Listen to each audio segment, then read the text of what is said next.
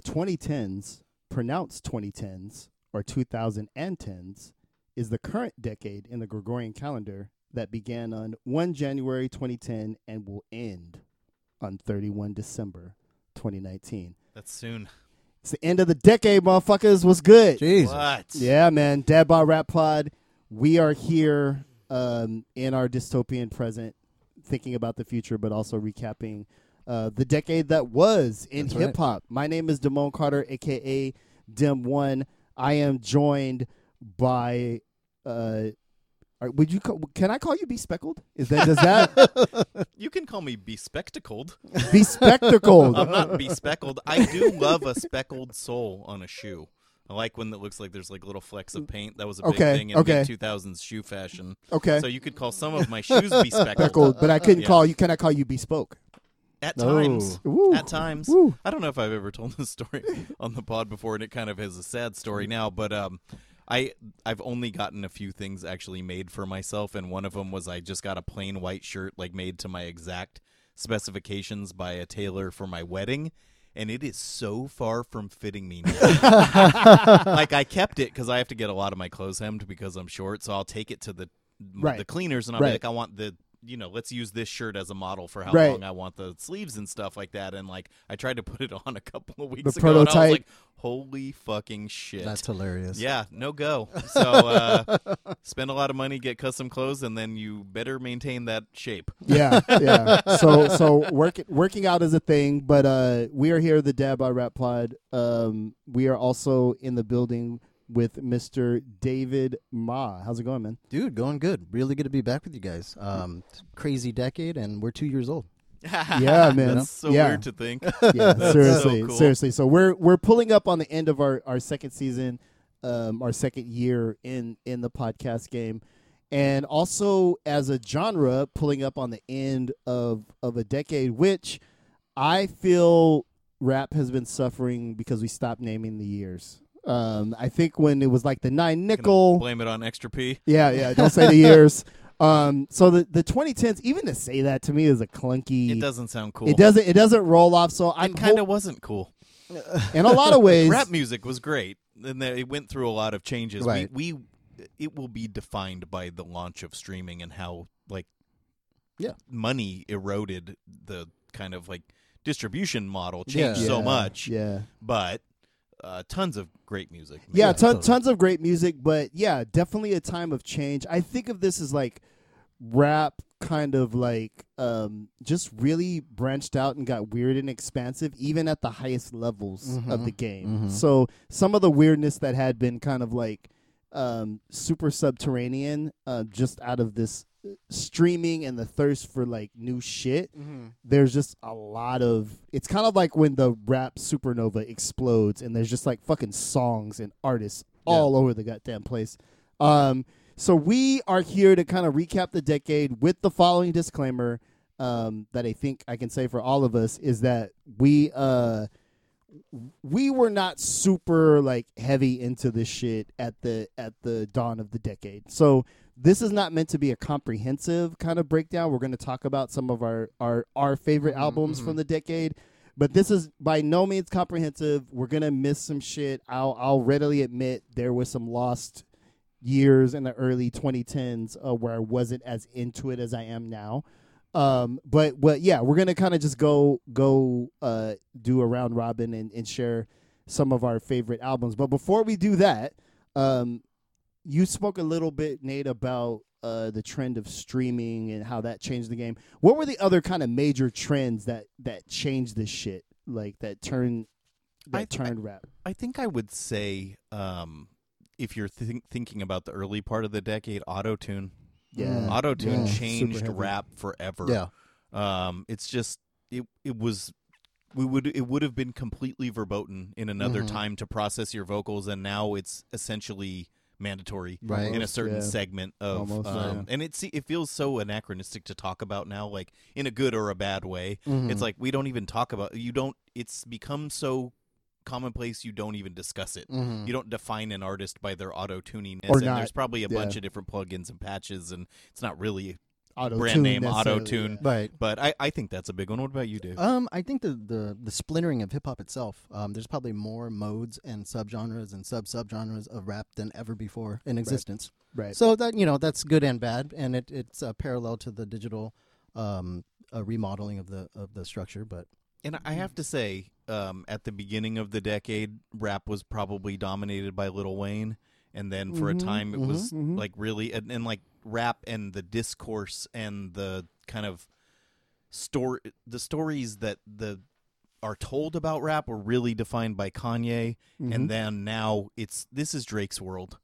Like I just think like perhaps not from an artistic perspective or not for people of our ilk from a total artistic perspective. Damone, I know you love Drake, but that's the world we're living in. Like those three artists tell the story of the decade, in my opinion. Right. Not for underground rap per se or what we always focus on, but like kind of like, and again, mainstream.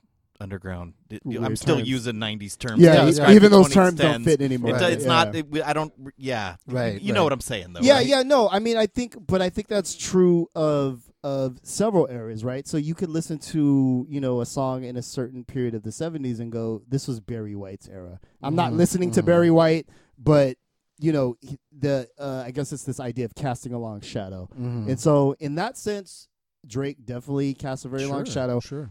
As many have pointed out, he is an amalgamation of a lot of different people and things, Fonte being one of them. But yeah, his kind of influence in terms of the music and then the approach of how you sell it.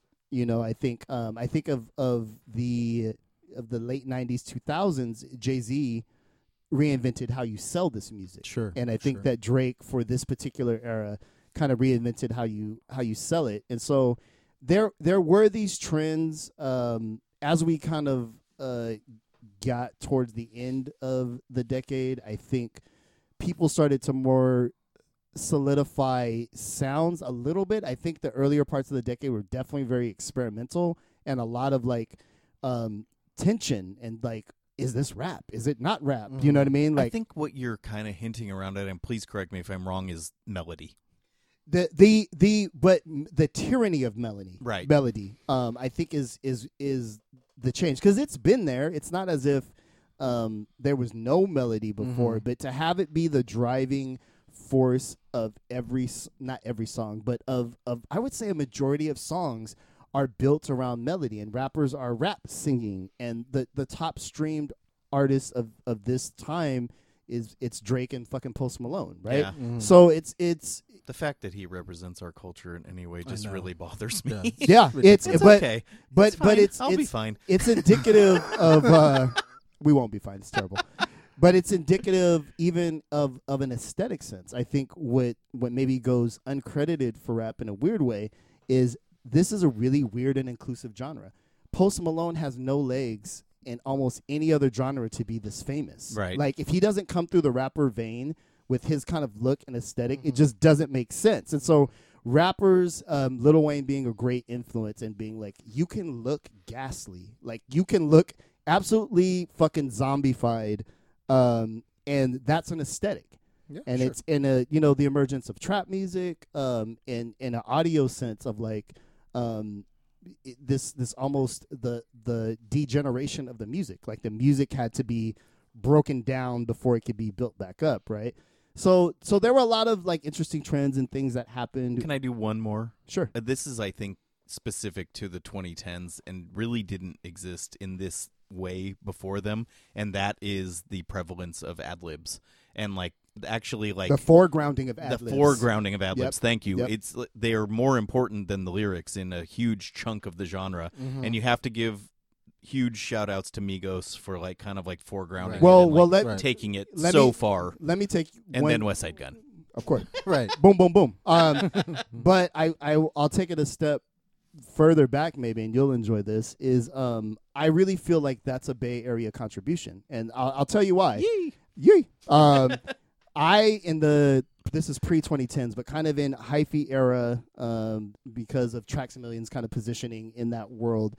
I was in a studio session one time with a rapper, San Quinn, who's kind of a rapper of note around these parts. I'm familiar. Yeah, and so he he was the first person that I saw go, I'm gonna lay the ad libs first. Oh wow. And this was like 06, 07. crazy. Right. And he was like, I'm gonna lay the, and I was like, dude, that's like, doing the trim before you fucking Yeah, paint. totally. Like, what are you doing? Totally. And he laid the ad libs first, and I remember when he went back to lay the verse, I was like, because it kind of He was playing off. it of sets the leaving rhythm. Space. Yeah. Right. I think E40 is actually the real progenitor of this whole idea Mm. of kind of foregrounding an ad lib and then building a rhyme around it.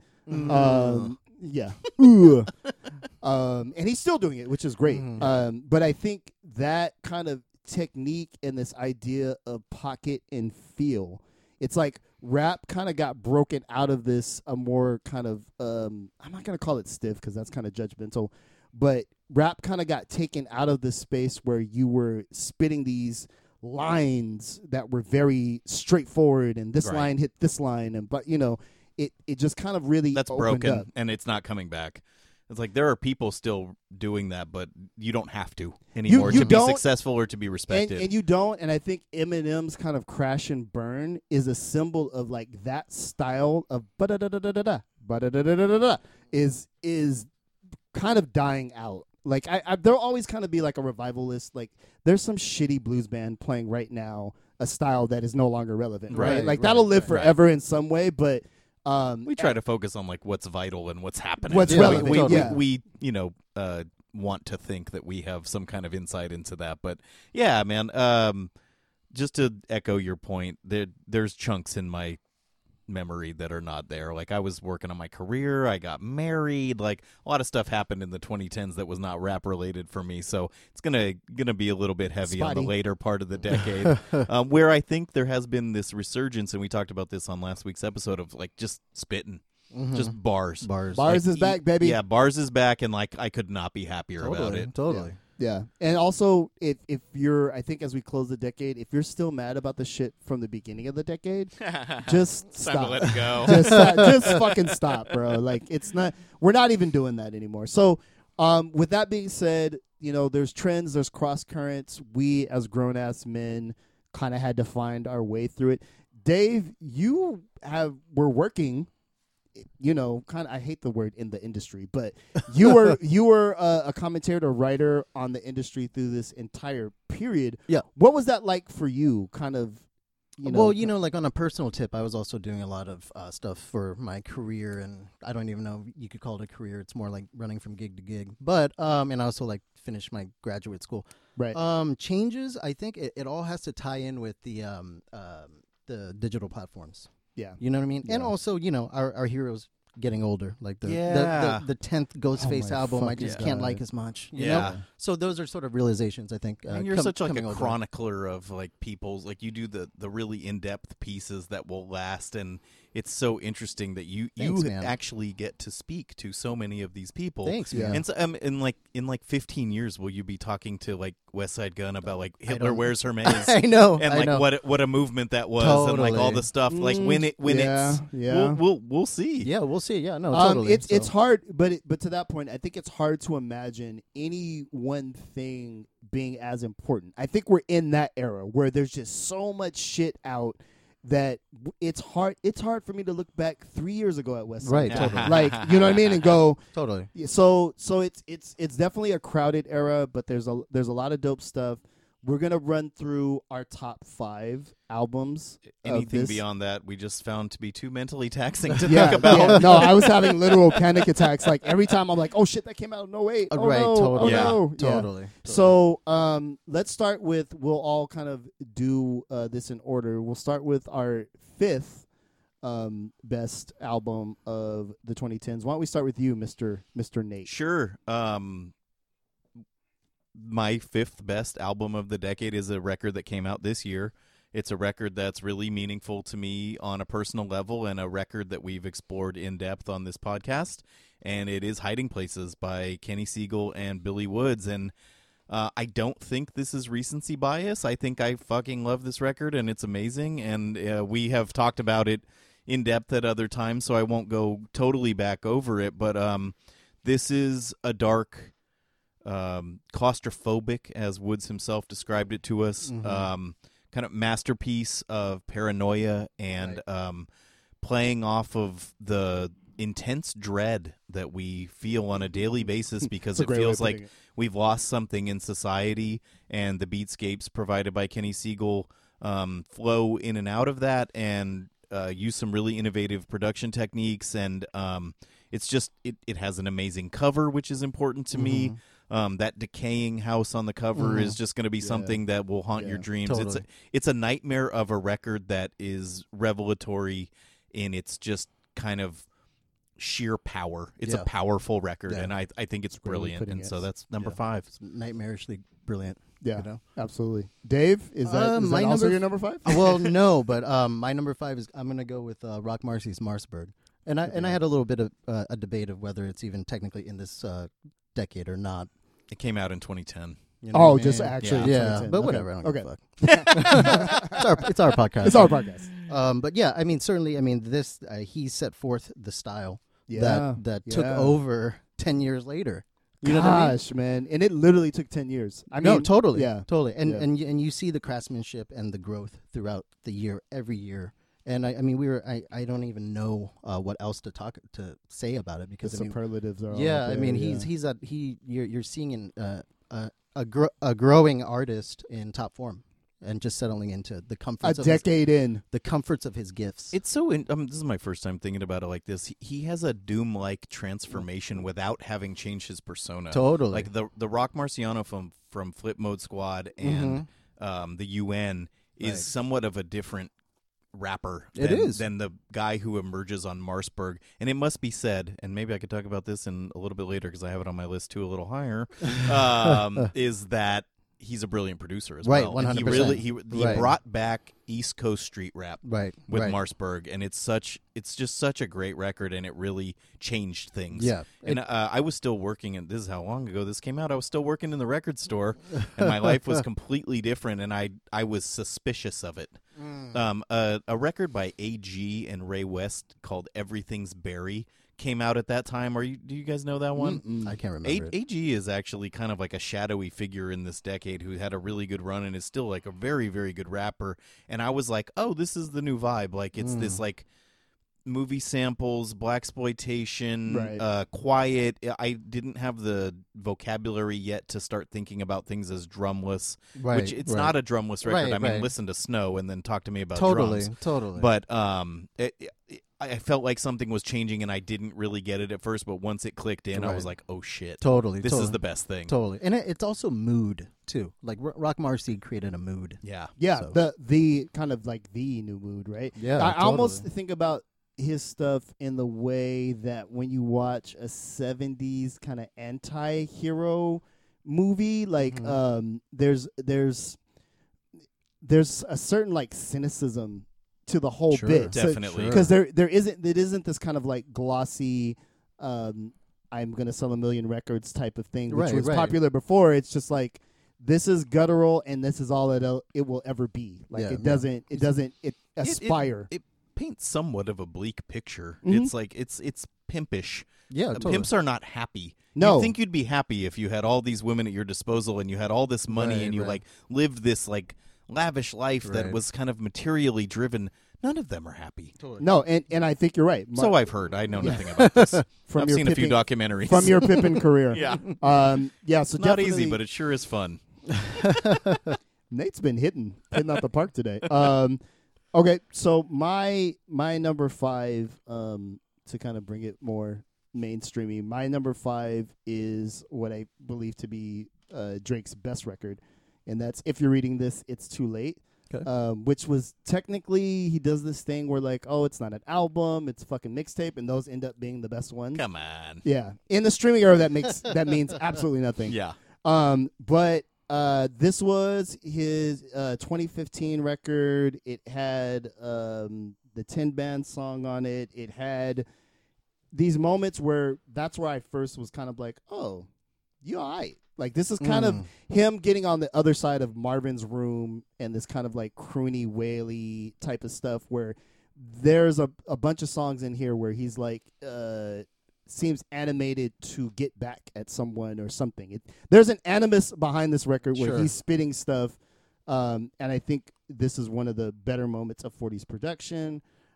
So this for me is like, if there's like a record of his, this was the one for me. And also even just the aesthetic of the cover art, where how he leaned into meme as a thing, right? Because this was like used so many different ways, you know.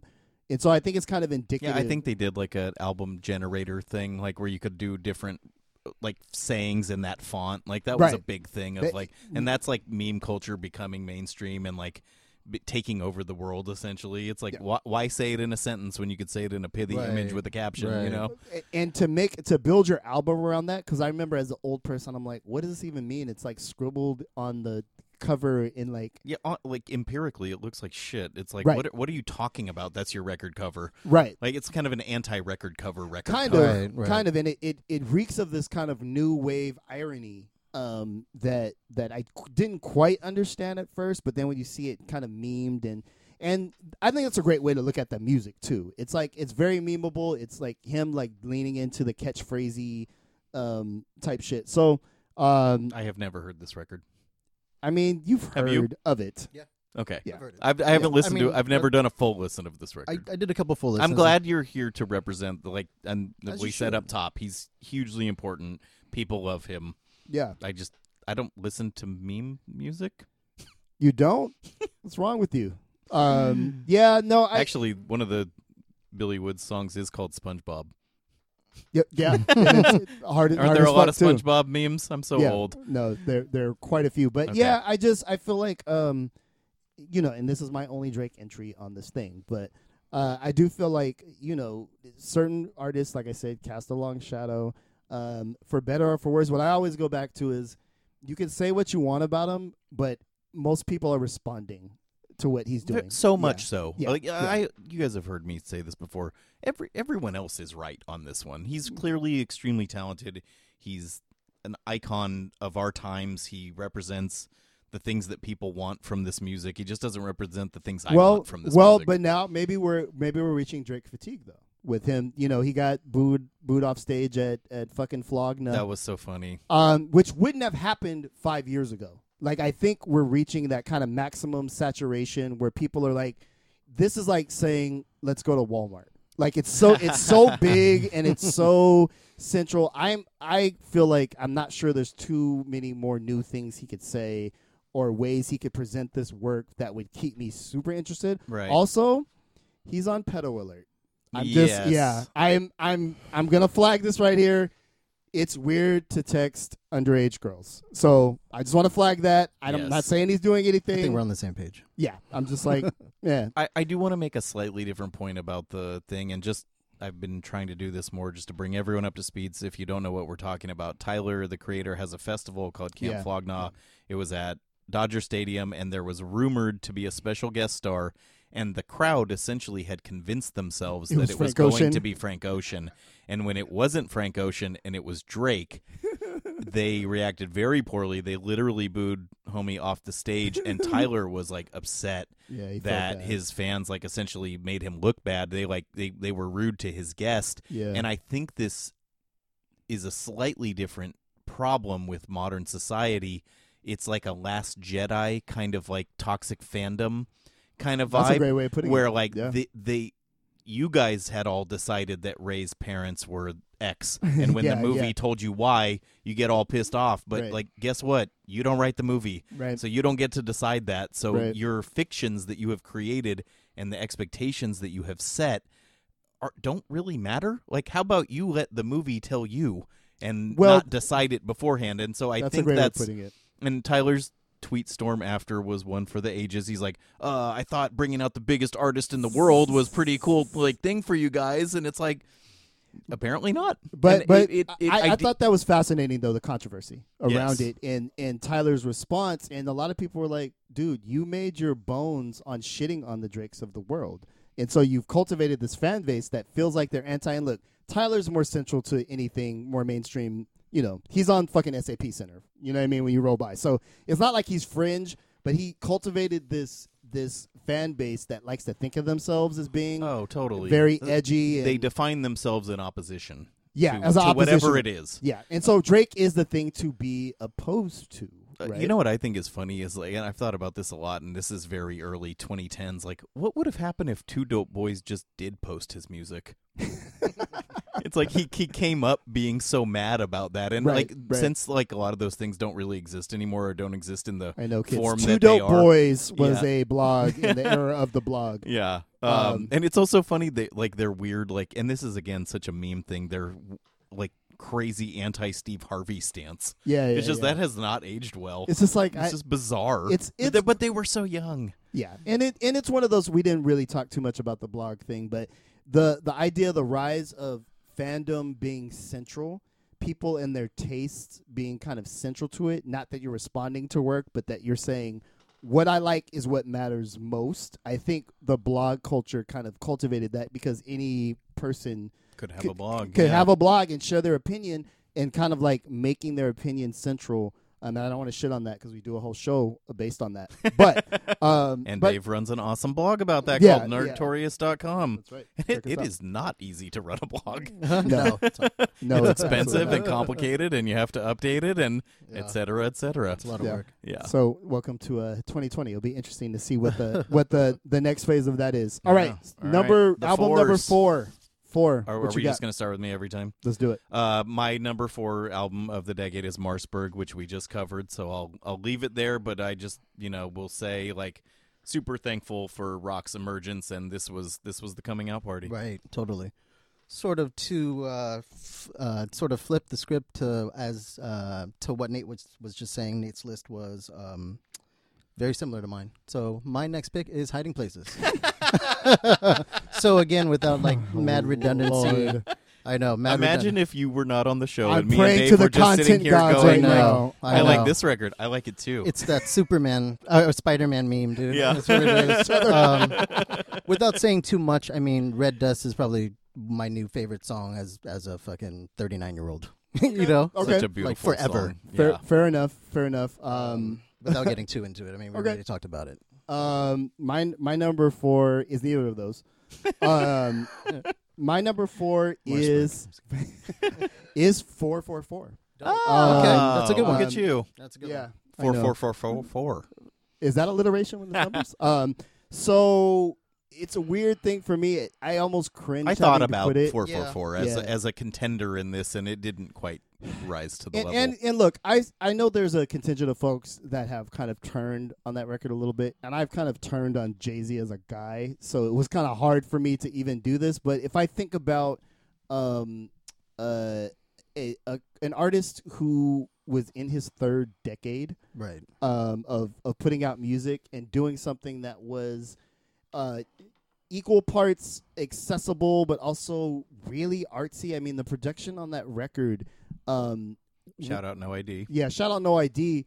If it were just an instrumental record, which would be really dope if they put it out, it would still be super interesting. Yeah. You know what I mean? And so I feel like I liked it a lot more when I felt like the politics he talked about on the record, there was a consistency there. Yeah, Like, I agree. part of it is kind of like, you kind of talked about some things that you're kind of being a little bit contradictory about right now. But I just think as a piece of music, and especially from an artist who had been around forever, Right. I have a notoriously low bar for artists later in their careers. Well, It's we're like, talking about like how rap music has changed. Yeah. You know what I mean? Yeah. And it's nice to see some of these dudes have fruitful Sinatra phases. yeah, exactly. what I And it's a Sinatra phase where I go, late in the game, Frank Sinatra is not as good as Totally. the early ones, but he got some joints. You Yeah, know what I mean? yeah. Like it. And he represents swagger in whatever form that takes Mhm. for Right. it. You're the main guy in your thing, Mhm. even Yeah. though you're well past your prime, and you will always embody your, like, for Frank Sinatra, it's like whatever, like Italian American crooner music. Right, You're the right, guy. right. For hip hop, for many people, for a lot of people, it's going to be Jay-Z. It is going to be When you think Jay-Z. about a Yeah. rapper, you picture Jay-Z. Yeah, and for him to do something that was outside of the box, I guess to me it showed that he still kind of understands what's cool a little bit. And I thought that was dope. I thought it was dope that after being kind of this, not mechanical, but he's just been very guarded about the actual details of his rich life, right? And he found a way to talk about that was engaging. It's more about his marriage than about his rich life, though it's always a little bit about your rich life. Well, yeah, and this idea I know what you mean, of kind of black capitalism, which again, I feel like he gave you something new when you didn't have any right to expect. Yeah, I'm a fan of the album for sure. Yeah. We'll see how that continues to age. We kind of did this backwards, but the things that didn't make my list that I want to make sure to mention were Doris by Earl Sweatshirt, which I think is, if you're looking at things from a pure rhyming standpoint, that's definitely one of the best albums of the decade. And continuing along that road, I love Tana Talk 3 by Benny the Butcher. I think that is a brilliant record. I couldn't put it on a best of the decade list, just not because quite it doesn't have the cultural impact yet. Like it would, if we were doing metrics, it's like bars 10, cultural impact 0. You know what I mean? Right now. But yeah, like, no, I hear you. I just wanted to throw those out there before we move too much further along. On that tip, number 3, Mr. Number Nate. 3 is Good Kid, Mad City by Kendrick Lamar. And I messaged you guys earlier. I'm like, we're only doing top 5 lists. Like, how many Kendrick records do you guys have on your list? Like, he has 3 main records in this decade. All 3 could conceivably, you could do 60% of the list here with Kendrick records. He defined his decade from a bars perspective and like was wildly successful. Good Kid, Mad City was the thing that made him a star. He kind of went from like a rapper's rapper to like a huge global megastar, and it's a brilliant concept record. It's it has some amazing rapping on it, and it just I think he arrived.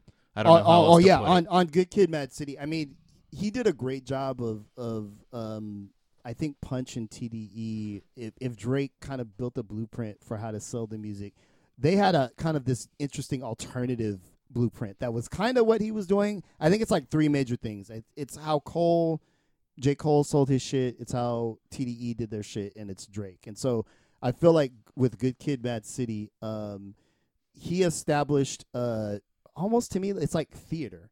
It's like bringing back this kind of maybe cinematic is a better way of putting it, that harken back to the Chronic and kind of the major concept albums, Ready to Die. He, to me, brought that back in a real way where others had been kind of like more clumsy with it. So I would say possibly, and I know To Pimp a Butterfly might probably come up here in a little bit, but to me, that is his most kind of complete concept thing. He's kind of kept going on that tip, but I definitely agree that Good Kid, Mad City was his coming out party, and to me, his strongest kind of singular concept record. How about you, Dave? Number 3? My number 3 is also a Kendrick record, but it is Damn. Damn. So I know. So I think that's going to be an unpopular opinion, but to sort of echo what you just said, I mean, Good Kid, Mad City was the arrival. To Pimp a Butterfly is like it's an ensemble cast. To me. Okay. You know what I mean?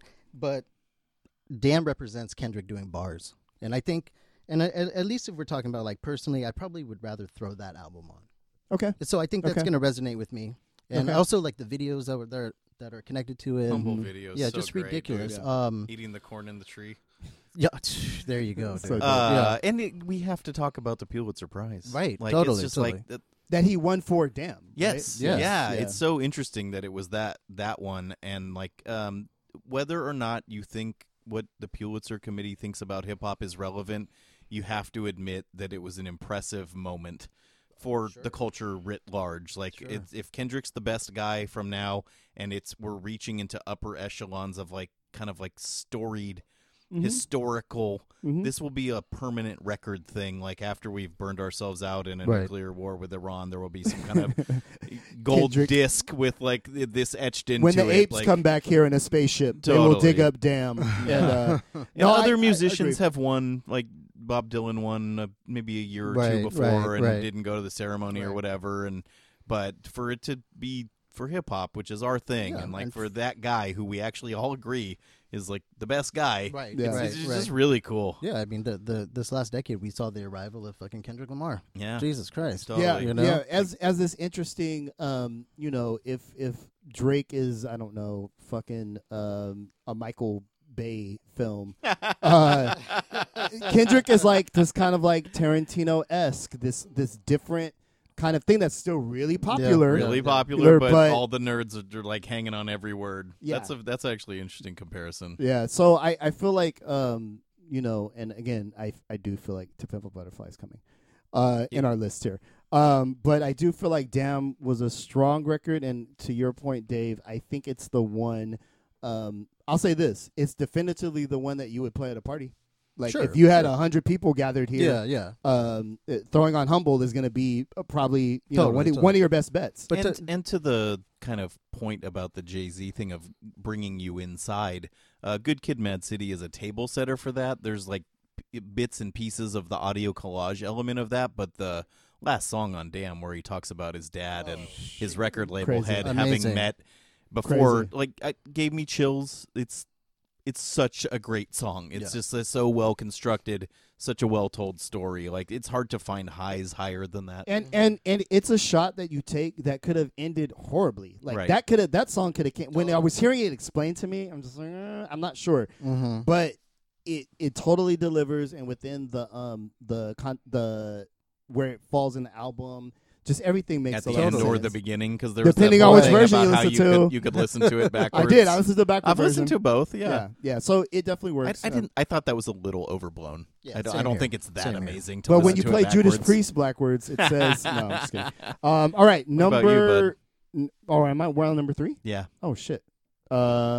Mine is Good Kid, Mad City. number 3. Right. I just want to give a quick shout out to Money Trees. So Money Trees to me is probably, if we were like, who came through with maybe one of the coldest guest verses of this decade, it was J-Rock on Money Trees. Yeah. Like that song, number one, it's a 6.5 minute rap song that holds and the beat don't switch up, like, not really. Yeah. Like, it's one continuous thing, but when I go back and listen to it, I'm like, God damn. Yeah. J-Rock was killing shit on Yeah. that verse. So, Nice. yeah. Shout out to him. We are on number 2. Number dos. Yeah. I have To Pimp a Butterfly in Knew the, it. in the Smelled number it. 2 spot. It's a brilliant concept record about race in America. It provided us with our anthem for the kind of Trumpian Women's March protest, the police brutality protest, and We Gonna Be All Right. I was very lucky to see one of the shows that he did on the very small run tour of theaters where he performed this album, not necessarily in its entirety, and he did things from other albums, but it was the To Pimp a Butterfly tour, and I'm never gonna forget that night. It was an incredible experience. He was there with a band and backup singers and some neon signs and just rapping his motherfucking ass off. It was just an incredible performance. It doesn't have the highest re-listenability factor. It's very conceptual at times. It's funny though, we talked about that in like episode -3, I think, with about great albums that you could maybe never listen to again. I'm not gonna not listen to it again, but I Right. don't throw it on all the time. And if that's the thing, it's like I have to be in the mood, I have to be ready for it. But anytime I put it on, I'm just awed by its brilliance. Yeah. It's like I don't also like watch Bergman films to pass the time on a lazy Right. Saturday. You don't just pull Right. out Godfather just to kind of do a quick view. Right. Godfather's different. That's Yeah, like, right. that has a much higher rewatchability thing. I'm talking about things that are like an emotionally draining experience. Yeah, right. You don't put on Seven Seal to kick it. Exactly. Yeah. So it's a great record. If you wanted to call this the greatest rap record of the decade, I'd have that conversation with you. There's one that looms a little larger for me personally and a little bit more emotionally. And I have to say, fucking amazing bass line on King Kunta. Like it's 100%. not all not fun. You know what I mean? Right. No, the brighter points on that record are amazing. Like, yeah. So I definitely, I've been on record as not being the biggest fan of it, but the highs are very high. And as I said a kabillion times, I'm always like, you took this shot, man. Mhm. You And went for it. succeeded. Yeah, you went for it. I guess a plurality of people would say that it hit. It's just not something that I don't want to listen to that in its succession. I'll listen to songs, but I just don't want to listen to it in its kind of the order of it, but that's just me. What about you, Dave? For Number 2. my number 2 is something that you mentioned earlier. I'm gonna go with Doris Earl. Okay. Yeah. The highest highs in terms of bars. I actually got a chance to interview him right before Doris came out. It was for an issue of Wax Poetics, and this was during a small press window when he was actually still talking to people. And so, like, and going outside. Totally, literally. So it was weird, like, to be on the phone with this 19-year-old who, like, kind of hates the world, but just dropped this incredibly dense album that talks about, like, blackness and immigrants and his mom and dad and the most brilliant shit. And I've probably re-listened to it 1,000 times.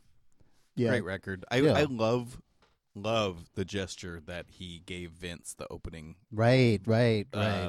verse Yes. on Doris. It And was a young Vince. Such an interesting choice. It's like it just caught me off guard, and I still think about it. It was like, he gave him his springboard kind of 6 years ago. Yeah. How long ago was Doris? 6-7 years It was ago. like 7 years ago. Yeah, and I'm like still thinking about that artistic choice that this like such brilliant right. And Chum's one of my favorite kid songs of all who time. I expected a lot from. Like I loved the EP. I followed the like weird things about the Free Earl movement and stuff like that. And we've talked about it at other points on the show. We don't totally have to relitigate that, but I think it's a brilliant rap record. It's such a Dave rap record. It's very Dave.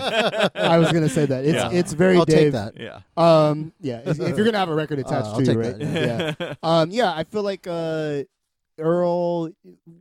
I wasn't super into Doris, but it kind of put him to me out of this like goofy, Odd Future as the new D12 type of thing, where it's more than ripping anuses and shit. You know what I mean? Like he's totally. got there's some subject matter there. It was a well crafted record, and it kind of was like, oh, okay, all right, I see. It's kind of before Tyler really got on his run. I was like, okay, Earl is a dude, and I think it was Earl the was record. the first to mature.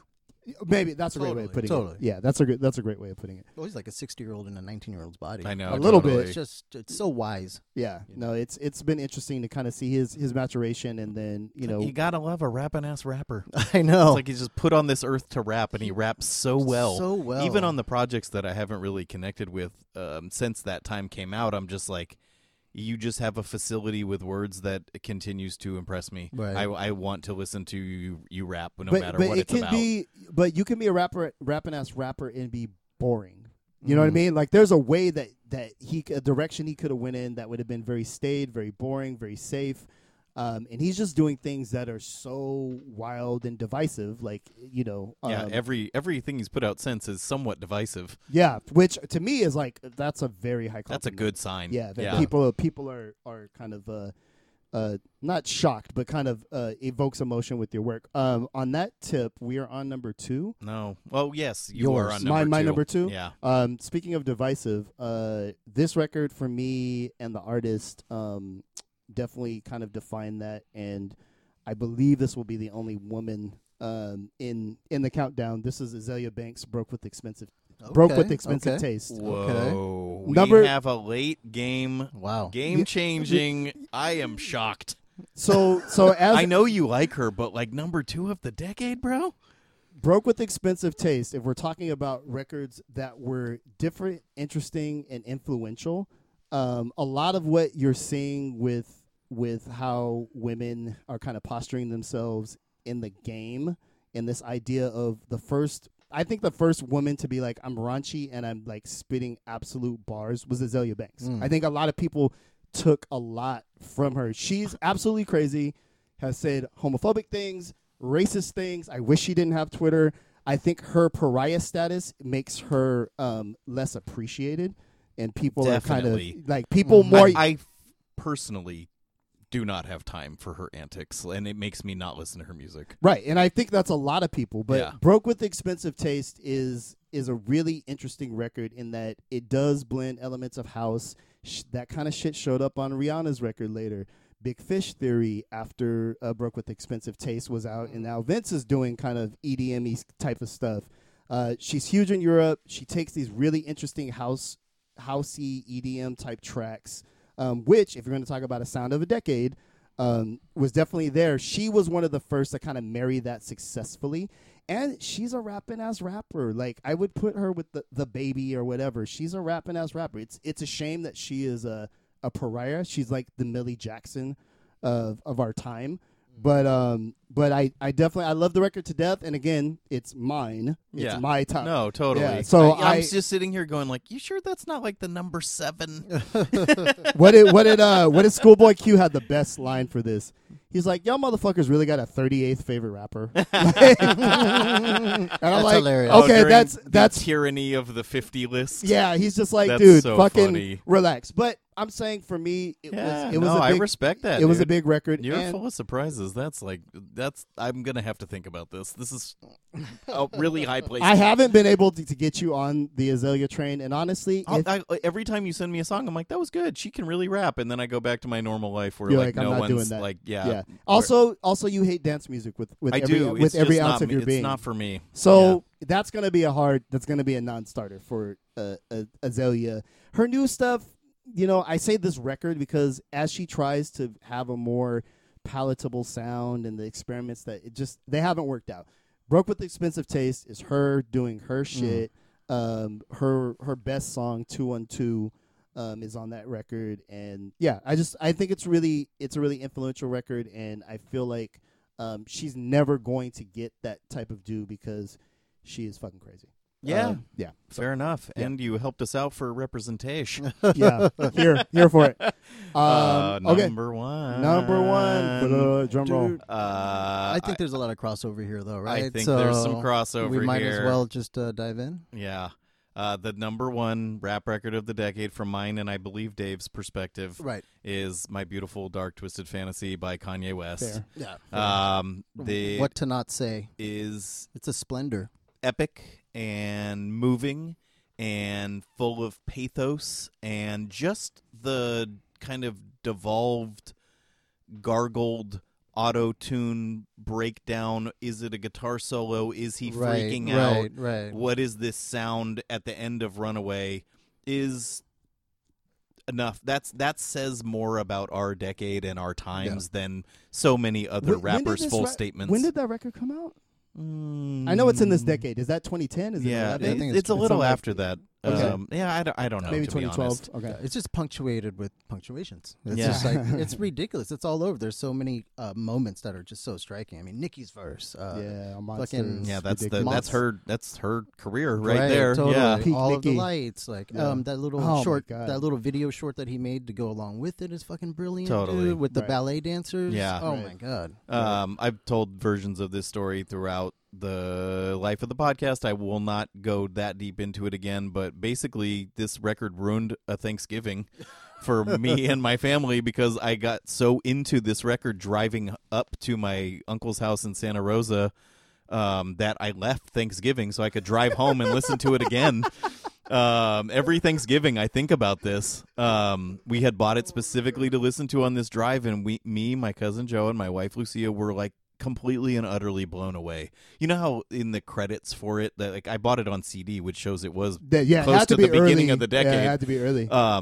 It's every single person in the world is credited on there, but they don't Yeah. say exactly what people do. Right. It's like Elton John, LaRue, Rihanna, Right. obviously, but like Right. where? It's Right. like You who's can't hear doing it. what? So I was in the first listen. One, I thought it was really funny, and I was like, "Oh, Kanye, like you maniac!" Like he, was essentially kind of in a way apologizing for the Taylor Swift VMAs thing. But also completely Interesting. not. Yeah. He's like doubling down on his dirtbag persona. And so I just think it's so brilliant and evocative, and like what has happened to him is so sad, and like the story continues on. But for me, this is not only the best rap album of the decade, it's probably the best album of the decade, full stop. And it's emblematic of our times in a way that will be studied for years to come. And I think it's one of the best records there is. I pretty much agree with everything. Yeah, So- pretty much. I mean, fuck. So, the reason I ask about when it came out, because I think it was kind of like Kanye ushered us into the dirt bag era, right? Like he was coming off of being this kind of not a good guy, but kind of like an everyday kind of hero guy. I'm a pink polo shirt wearing guy. You know what I mean? Yeah. Like in an era where people had fucking $100,000 necklaces, and that was the norm, right? 2010 came out. 2010. So like right at the beginning of the decade, I feel like he was holding our hand, taking us to a really freaky party, and the fact that there had this Eyes Wide Shut thing with what's the song, with the piano, ding. Oh, Runaway. With Runaway. That's how it felt to me. It was like, you're taking me to a really freaky party that I don't understand yet, and I know people had visceral reactions at the beginning, and we had no idea of how much fucking weirder it would get. Totally. But it's a great gateway kind of into what a song, though, era. when you can be like, what's the song with the ding? And everyone Yeah. knows Right. what you're Totally, talking about. totally. He made that piano One note. iconic. One note, yeah. right. One note. Right. One note. Yeah. If the album was just that song and the ballerina video, it would be in Jesus. contention for me Unbelievable. for the best album of the decade. Totally. I love the shit out of this record, and like it's like like the Bon Iver kind of like, can we get much higher? It's like Right, it's right. moving. Yeah, it's like totally. it's very hard to move me with rap music, and like And I think it's beautiful. and he And used dark so and many twisted. and a fantasy, really. He used so many. I'm not sure if we ever had somebody who could use so many pieces. So I'll real quick and personal. I know it's like almost midnight, but I recently did a show where I rapped with a 30-piece orchestra, and I think I was saying this off mic. I met the harpist who played at one of Kanye's recent Sunday service sessions. A wonderful woman. She's like 60 years old. She's super wow. cool. But watching that and working with a conductor and a person who's like leading you in, understanding everyone's parts in the music, kind of cueing everyone. It was almost like he had a 40-person NPC that he was just triggering. And to have it all in their head. And I think Kanye was the first guy to kind of give us that flavor. Yeah, It was more than just him and his sampling. it was kaleidoscopic. It kind of felt like a rap. Don't say opera. No, Jesus. Carmen, a hip opera. No, I was gonna say a Sgt. Pepper. Yeah, dude. Okay. what I mean? Okay. And think it's the fair. whole thing of taking everyone to Hawaii and doing like the Brilliant. base camp kind of thing, and it was feverishly discussed, and he Right. started dropping all the songs. It's just the whole thing about it, I think, is just Completely brilliant. yeah, it's just so great. What did you pick? For number one. Yeah. So I really wasn't trying to be contrarian with this because I do believe that is corny doing it for its own sake. But I think the album to me that captures like the zeitgeist of this kind of fucked up period is Jesus. There we Yeah. go. There Yeah. it is, folks. Yeah. Wow. Yeah. Hate me now, but I thought you said it was canceled. I was playing. I was just playing. I was just kidding. this was pre-cancellation. In episode Kanye. 32, Oh. you said. No, I was kidding. Nate said canceling wasn't real. Yeah, I'm evoking the Nate clause. Well, I mean, that was sort of his industrial record, right? So Yeah. My Twisted is lush and Yes. gorgeous, and this is stripped down and Yeah. dark. and I love- and, I- and, I- ugly. I've And I know you dig Jesus too. I feel like as a musical statement when it came and what he did and the fact that he kind of just made a left turn from it after. You know what I mean? Like he did Buffalo is continue pursuing that sound. No, he didn't. It was a moment. It was a moment in time, and it was the soundscapes and the colors. Blood on the Leaves for me is a fucking totally amazing song, and so to me that record has the power and the energy of this moment and the darkness. Even my dark twisted fantasy, I feel like Jesus was darker. It is. Like, it it's is. a darker record. It's way Yes. darker. Way Yeah. darker. Yeah, Yeah. I mean, take out the chorus and the string section, Right. and you're left with some fucking dark shit, Yeah. dude. Yeah, It just sounds like stomps. I've said this so many times, I will say it. Yes, it's a good record. Yes, it has many merits. I really, really wish he had worked another month on the lyrics. The lyrics and their unfinished, hurried nature bother me. I can't get over it. I've gotten over it with other records. I can't get over it with this record. It's a brilliant record that he did not properly finish, in my opinion. Not that my opinion matters for much. Started that trend of his. Well, dude, you see where this has gone now. Yeah, it's it's like, gotten worse it's every gone time. from not finishing to like not even really starting. Right. It's just like, that's your fucking lyric, dude. Right. Like, Right. and Yeah. it's like the croissants line just encapsulates everything that I think is shitty about this record. Then that I respect your opinion. I get what you're saying. it's just not a finished product. And My Beautiful Dark Twisted Fantasy is such a finished It's product. Right. that is a complete record. I think Yeezus is an irritant. It is something. Yeah. And we That's a needed that great at way the of- time. Yeah. That's a great way of putting Yeah, it. it's an irritant. So I definitely but I can't go against My Dark Twisted Fantasy. I mean, that probably is, and I think it was a it's so much consensus. more record as well. If we're Yeah. just talking about like Right. it's a triple LP. Yeah. It's like there were all these videos. Like Right. Yeezus is like a punch in the face, Right. and then this is I don't know. Which I think is indicative of Right. of like where we're at. It's kind of like, hey, everybody, you like me? Fuck you. yeah, Here's basically. Yeezus. Yeah. And it's so Yeah. funny. His black skinhead perform. Oh, God, that sounded bad. Me saying it. Can you say it and then toss it to Black me? skinheads. When he did that on SNL, was amazing. When he did in that like light box thing, Yeah, and yeah, it's yeah. so like that song and its percussive nature, like you were saying, Dave, how it's like such a stomp. Was like the song that they used on every movie trailer until that Oh, DJ right. Shadow Run the Jewels song came Came out. out to It's just replace like, it. Yeah. Yeah. Right. Anyway, I think there's something to that though of capturing the zeitgeist. Like those two, Blood on the Leaves and Black Skinhead, are like And I'll say this, I think we needed them when they came. when they came out, right? And I'll say this, I think New Slave's second verse That as well. that may be him the best he is on the mic. Yeah, Yeah. yeah. I Like, can and, see and that. I'm like, okay, I don't know how much of that is Rhyme Fest or where the fuck's Right, going right. on. Yeah. But whatever the case, If I you're feel gonna like, take Kanye seriously as an artist, you just have to give that stuff up. It's Yeah, not kind about of. purism, Right, and writing right, credits, right. and playing the orchestra or Right. the musicians or whatever. Right. You're just like, it's his art because it's his name on it, and he's the emblem of Yep. it. And now he makes fucking Crocs out of algae, and I don't know what the fuck Well, is now, going now on. he's dressed as the Tin Man from Wizard of Oz. What was that? when you look at Kanye and go, bro, CeeLo didn't even look that weird. Like, what are you doing? But You're but like B-Lo, C-Lo. and that is a program for today. Fucking some wrap-up stuff. Really huge, sincere shout-outs. You guys can probably hear in our tone of voice we are running out of steam here. This is our year, guys.